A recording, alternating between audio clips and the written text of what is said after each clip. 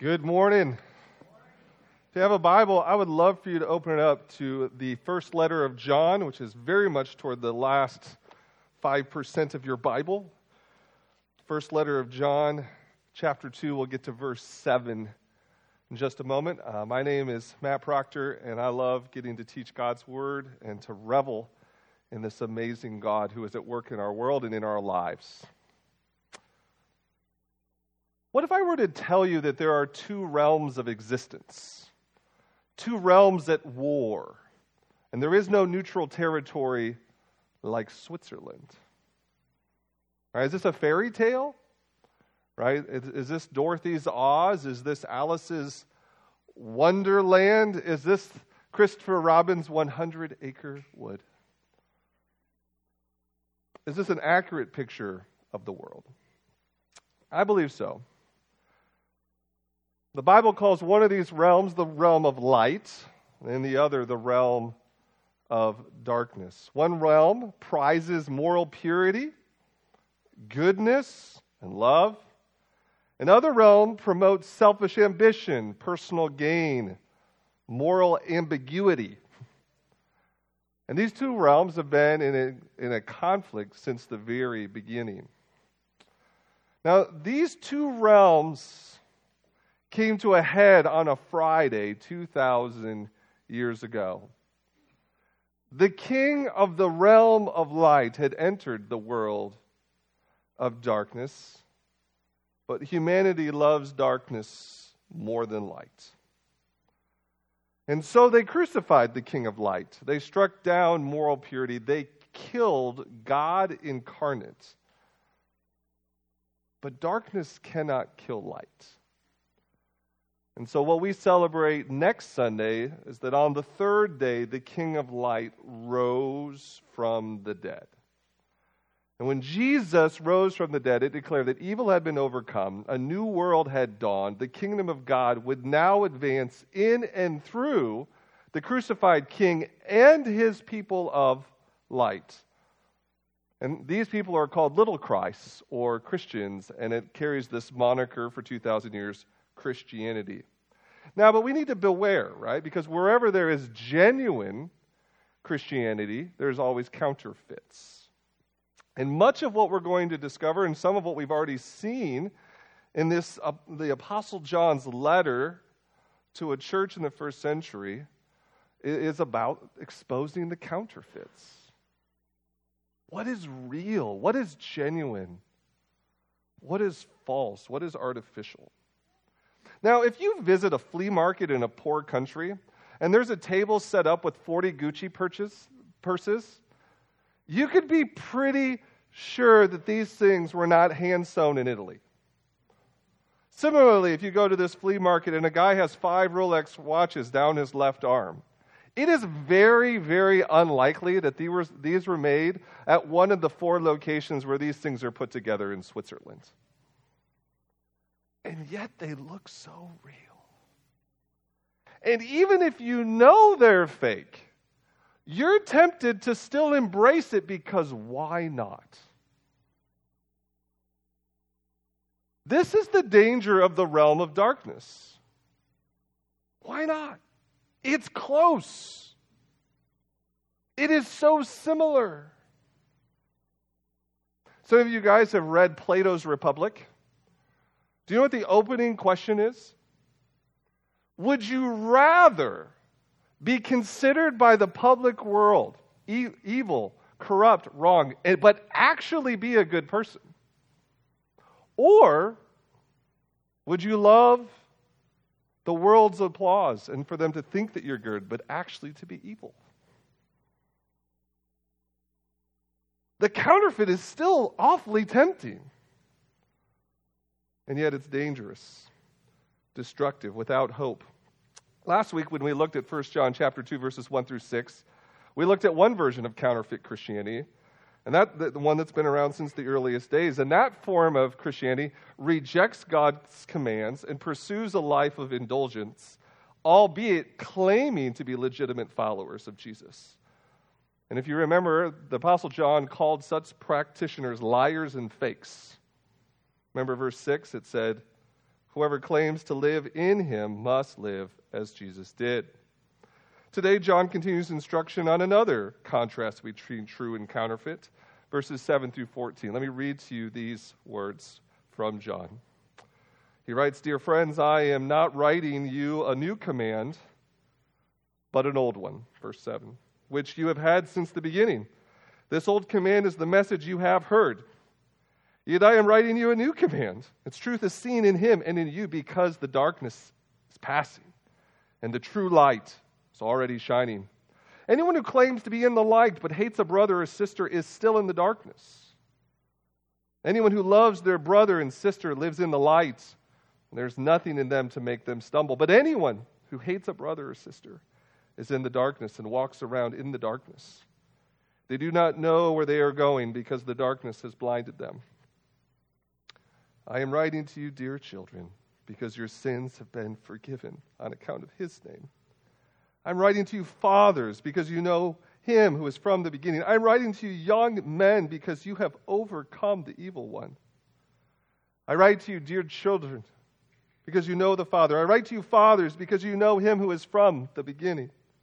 I write to you, young men, because you are strong, and the word of God lives in you, and you have overcome the evil one.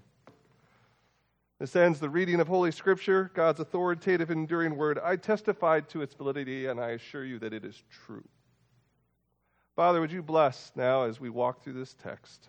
Help where I am weak, for you to still be merciful and allow ears to hear and understand. Let us not hear God's word and leave the same. In Jesus' name, amen. Amen. So counterfeit Christianity is highlighted in verse 9. Anyone who claims to be in the light but hates a brother or sister is still in the darkness. And then legitimate Christianity is described in verse 10. Anyone who loves their brother and sister lives in the light, and there is nothing in them to make them stumble. Now, it sounds simple, but let's not prejudge the simplicity of these verses just yet. We have much to cover, so let me give you a table of contents for where we'll walk this morning. Verses 7 to 8, we're going to talk about the old made new. Verses 9 through 11, we're going to talk about light and sight. And then in verses 12 through 14, just want to hear the Apostle John saying, become what you are. So look with me now under verses 7 through 8. The old made new. The old made new. Now, I've mentioned before that by the time the Apostle John is writing this, he's probably a pretty old feller. Right? 60, 70, maybe even 80s. So maybe he's like an old fuddy-duddy, because he sounds like he says one thing and then the other in verses 7 through 8. Are you too old for this, John? Those of you who are older as saints know, he knows exactly what he's doing. Listen, young pups. Verse 7, he says, Dear friends, I'm not writing you a new command, but an old one, which you have had since the beginning. This old command is the message you have heard. Yet, I'm writing you a new command. His truth is seen in him and in you because the darkness is passing and true light is already shining. Now, it sounds like doublespeak, right? It sounds like he doesn't know what he's talking about. But it only sounds like if you don't understand, right, that John believes the entire world has turned right side up because of the life, death, and resurrection of Jesus. Right? So John, like all true Christians, they believe that history climaxes and the world shifts when Jesus rises from the dead. And so the command to which John is talking about, this old command, you find it in the Old Testament, you find it in other religions. This old command, it really in some ways even permeates most modern cultures, right? You should love people. You should love people. You should love your neighbor. This shouldn't be a shocking command. You've heard this before. And yet, what verse 8 is going on to say, that there is a newness to this command because these are new days. In the resurrection of Jesus, in the overcoming of darkness and Satan, death and sin, there is a newness to the world. The kingdom of God is advancing in a new way. True light is shining. The Messiah has come to save his world and his people.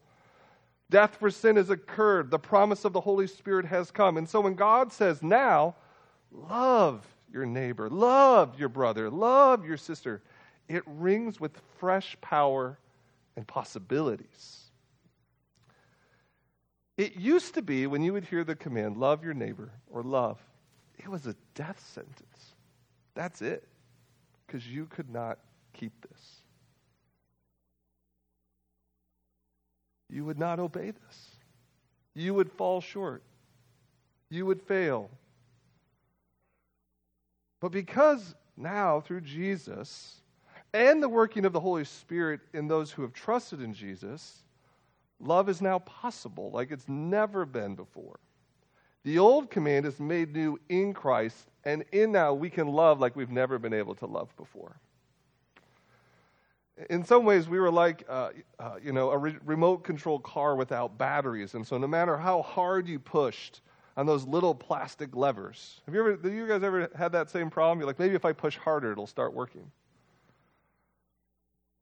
But at some point, you just have to put new batteries in.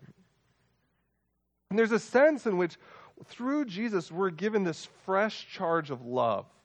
We're now tapped into love himself. Now we have resources to love. And so the old command now becomes a new command to love like Jesus. So there's this new definition of the level of love that is called to us when it says love. Like you hear love your neighbor, you want to be like, oh, well, that means nice. Don't be a jerk. But the definition of love is now love like Jesus, who loved his enemies. He gave his entire life to his enemies. Right? So that's now the standard of love. But we don't just have the high standard of love. We have, through the Holy Spirit, the ability to love. Romans chapter 5, verse 5. The Holy Spirit has been poured into our hearts. The love of God by the Holy Spirit is poured into our hearts. So this old command is made new. We're to love like Jesus Christ, but with the resources from Jesus Christ. And Jesus expects this sort of transformation for any person who claims to truly know Jesus. This is the old made new. Well, let's talk a little bit more about this newness. So let's come to this topic of light and sight. So verse 9 says, anyone who claims to be in the light, but hates a brother or sister, is still in the darkness. Anyone who loves their brother and sister lives in the light. There is nothing in them to make them stumble. But anyone who hates a brother or sister is in the darkness and walks around in the darkness. They do not know where they are going because the darkness has blinded them. So there's a big warning here, right? That darkness is blinding. Darkness makes us believe things that aren't true. See things that aren't true. And one of the greatest lies we can believe is that hate is okay. Okay, it's normal. And John doesn't speak to just any kind of hate. He talks about a particular hatred that exists among Christians. That I would hate someone who professes to follow Jesus, a sister, a brother, a Pakistani brother, a Kenyan brother, a Swiss sister, that I would hate someone. Now, if you've been a professing Christian for a little while, if you've been in maybe even an evangelical type of church for a long time, we know that we would never admit to hating anybody. We say things like, oh, I love Brother Tom. I just don't like him. We love finding ways to justify not loving.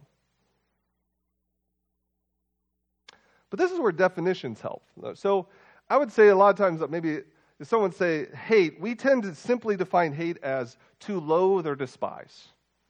That's what hate means. That is a definition of hate, but that's not all that hate is. Likewise, we would say love is like an intense fondness for. And so, we just kind of put these huge hates way over here and love's way over there, right? I don't loathe and despise that guy. But biblical meanings of love and hate are much broader, or maybe more precise or more cutting. One of the best definitions I've ever heard for love is to love. Love is to actively will the good of another. To love is to actively will the good for another. That is, love is marked by attitude and action. We're going to get to that in 1 John chapter 3, where it says, don't just love in word, but in deed. To love is to actively will the good of another. So what is to hate? To hate would then be to ignore the good of another person, or to hate would mean to reject their company, their preferences, their needs. Just kind of think about this. We were made to love. In fact, that's all that we really do. We were made to love. But when it's not directed to God, or when it's not directed to others, we're still going to love things. And so a lot of the easiest substitutes, right, is I'm going to love my comfort, my sense of personal safety and security. I want to feel safe. Everywhere I go, I want to feel safe. I want to be entertained. I want to be amused. And so often, it is our active love for those things, it's our active pursuit of those things that get in the way of loving other people. You're always going to love something or someone. But if you're actively pursuing your personal safety, your personal security, your personal comfort, your personal entertainment, you're not actively willing the good of another. You just run out of bandwidth.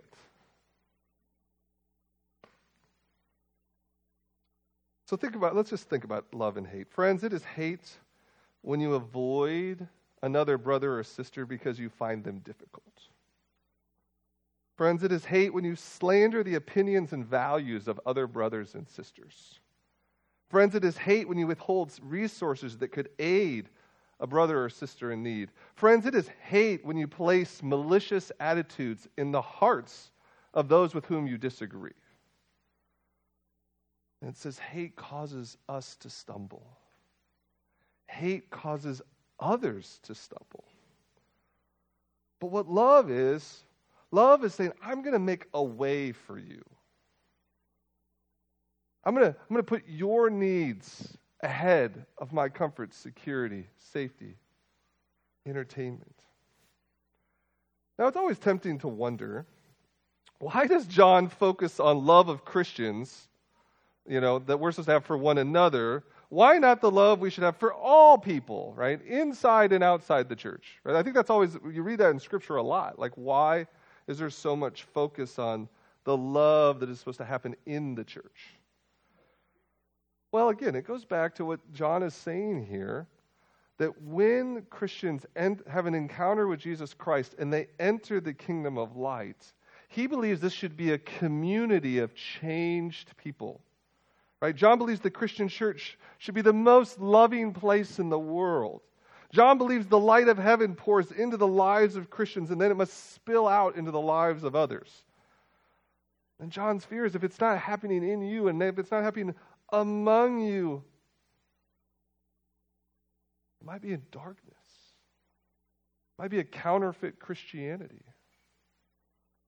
We could be blind. But Jesus' light is to give us, right, spiritual sight. That's what John's doing. He's trying to give us sight to see. Particularly, by the way, it's tempting right now to step back and be like, I hope so-and-so is listening to this sermon right now, because I don't think they're very loving. Can I ask you not to do that for the next 10 or 15 minutes? Right? I believe that the light starts with the light for your own heart, right? Right? Is there someone that you know is a brother or sister that you've been hating?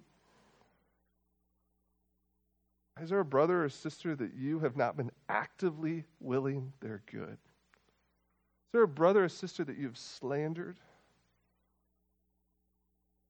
There's a pastor I appreciate by the name of David Jackman. I've been using his commentary throughout this First John series. This is a quote from Pastor Jackman. He says, "The conscience that is habitually silenced soon ceases to speak."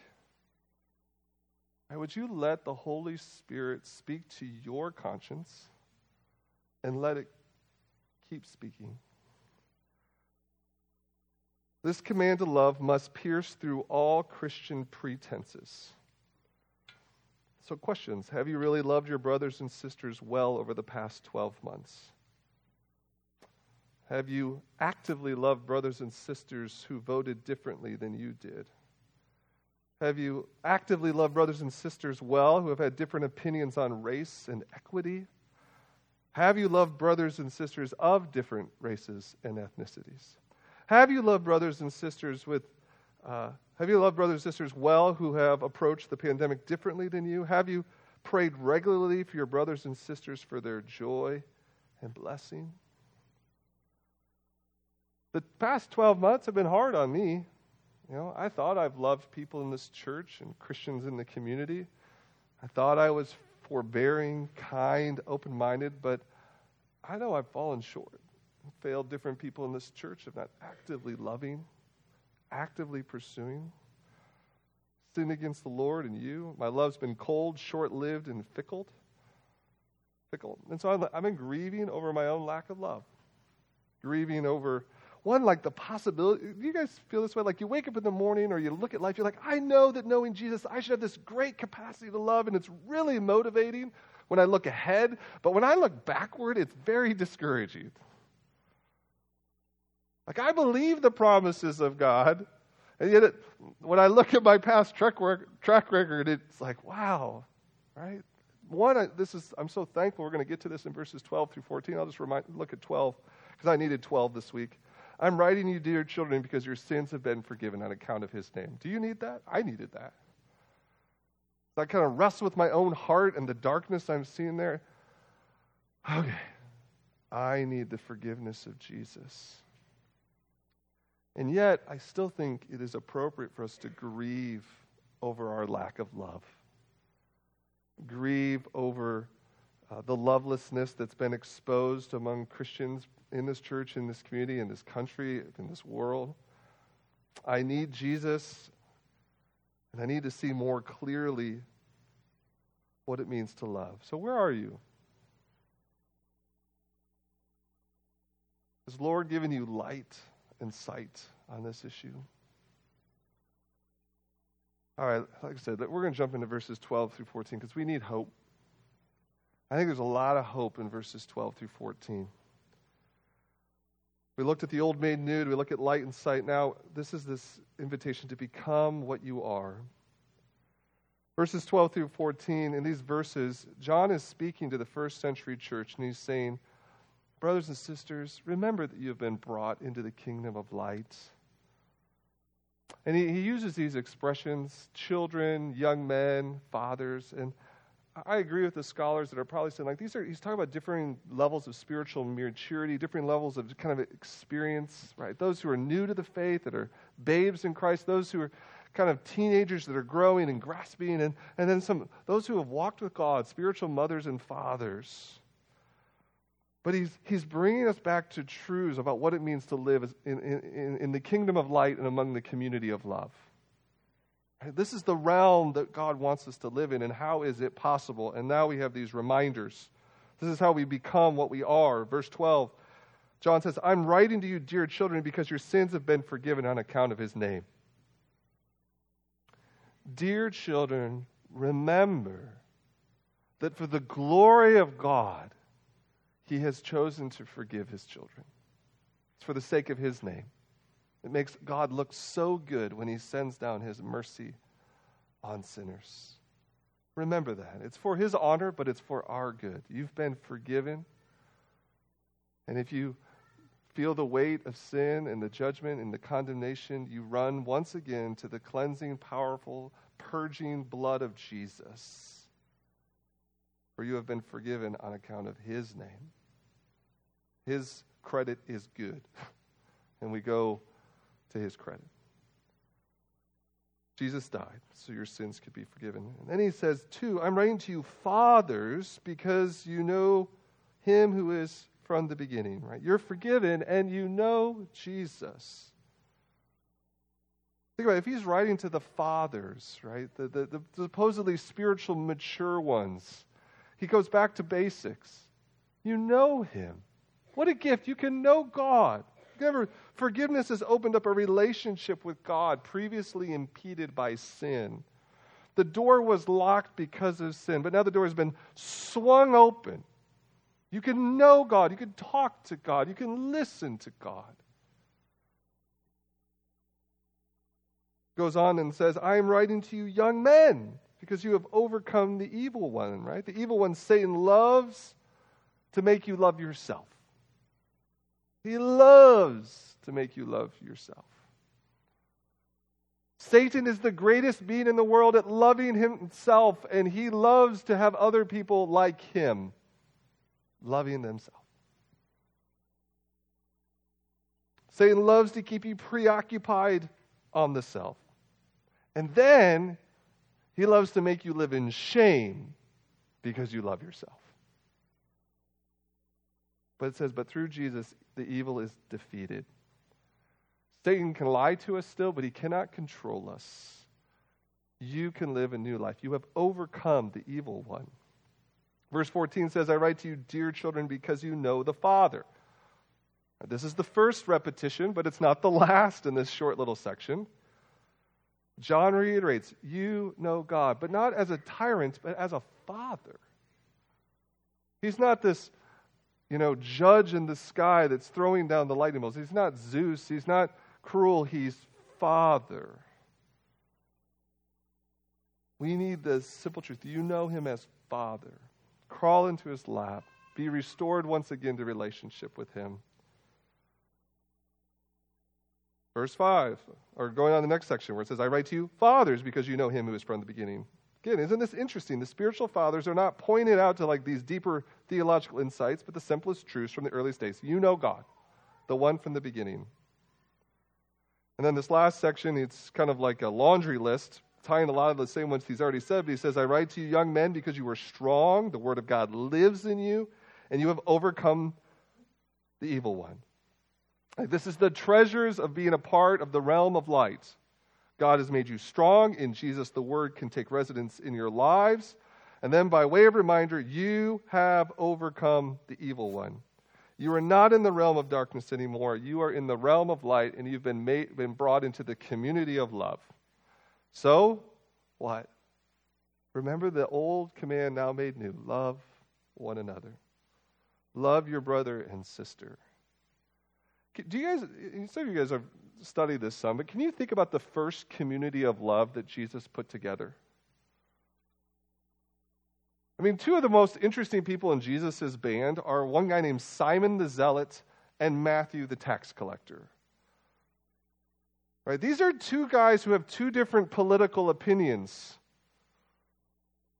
Matthew, the tax collector, is very thankful that Rome is in control of Israel, and he's very much wanting them to remain in control, so he has a job, so he has a good living, right? Simon the Zealot would like to politically overthrow and kill all the Romans. I could just see Jesus, do like a teaching on like some parable, and then say, hey, why don't you guys break up into pairs to talk about what this means for your life? Simon, Matthew, you guys talk about that together. I mean, this is the kind of community of love Jesus is forming. He's taking people from ridiculously opposite sides of the tracks and saying, would you be together and learn to love so that the world might know about me? How might this reflect in your life this week, right? Some of us, it's going to require some repentance. Right, we're going to need to confess some anger, bitterness, judgmentalism, and slander that we've directed toward brothers and sisters. And maybe some serious confession before the Lord. But maybe this has impeded a relationship, and it's going to require actual reconciliation. It might be in this church body. It might be another brother or sister in our community. It might be someone far enough away that you have to use your phone. If they live within town, please don't do it over phone, and please never do it over text. You go to these people and you say, I have sinned against the Lord and against you. Will you forgive me? Others of us will need to recommit to fellowship with all my brothers and sisters, not just the ones who I like and think similarly to me. If you've never come into the realm of light, if you've never met the forgiveness of Jesus, yours might be just today coming before the cross and saying, would you forgive me, Lord Jesus, and let me enter into this realm of light. I'm tired of only living in the realm of darkness. One of the scenes that came to mind this week is the scene in Star Wars Episode 1 when Qui-Gon Jinn is explaining the Force to Anakin Skywalker. You guys remember this scene? This is how the conversation went. Anakin Skywalker says, Master, sir, I hear Yoda talking about midichlorians. I've been wondering, what are midichlorians? And Qui-Gon Jinn says, midichlorians are a microscopic life form that reside within all living cells and communicates with the Force. Anakin Skywalker says, they live inside of me? Qui-Gon Jinn says, in your cells, yes. We are symbionts with them. Symbionts, Anakin asks. Life forms living together for mutual advantage, Qui-Gon Jinn explains. And without the midichlorians, the life could not exist, and we would have no knowledge of the Force. They can continually speak to you, telling you the will of the Force. And when you learn to quiet your mind, you will hear them speaking to you. And then Anakin says, I don't understand. Most of this room is going, yeah. Most of us who have watched all episodes of Star Wars still don't understand what he's talking about right here. But then Qui-Gon Jinn says, with time and training, Annie, you will. You will. Now, Star Wars isn't real, nor is the Force. But I love that the idea that he's describing how invisible realms impact the visible realm. So I'd like to close our time this morning with the Apostle John serving as Qui-Gon Jinn.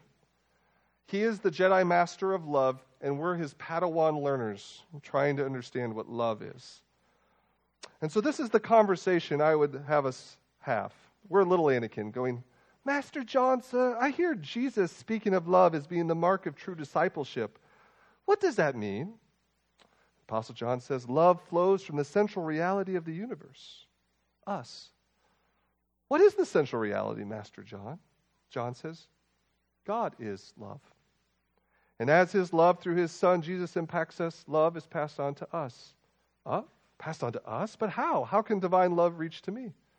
John says, little child, when you believe in God, he brings you into his realm of light and love. You know him, and he shares with you all that is his, especially his love. And then we say, but there is still such darkness in me. Master John says, I know, little one. But remember, Christ overcame that darkness through his death and resurrection, and now you can live in victory over the evil one. And then we say, I still don't understand. And John says, with time and training, little one, you will. You will. Today we have been instructed by the apostle of love, and he wants us to know we are in the realm of light, called to be the community of love. To live out what Jesus said would be true of us, can be true of us. In John 13:34-35, I close with this. Jesus says, a new command I give you, love one another. As I have loved you, so you must love one another. By this, everyone will know that you are my disciples, if you love one another. Let me pray, and then we'll turn our attention to the Lord's table. Father in heaven, I would ask that you would help us remember the truths just packed there in verses 12 through 14. That our sins have been forgiven on account of and for the sake of the name of Jesus. That we can know God as Father. That we have overcome the evil one. That God's word lives in us. We thank you for the good news that is now made possible through Jesus Christ. And now I just pray for each of us, Lord, to this next week to abide in the realm of light, abide in Christ, live in light of the new realities that have been brought forward and made possible through Jesus' life, death, and resurrection. And Lord, we long for the day when all things that will be made right. But until that day, Lord, let us press forward to do what is right. For your sake, in your name, we pray. Amen.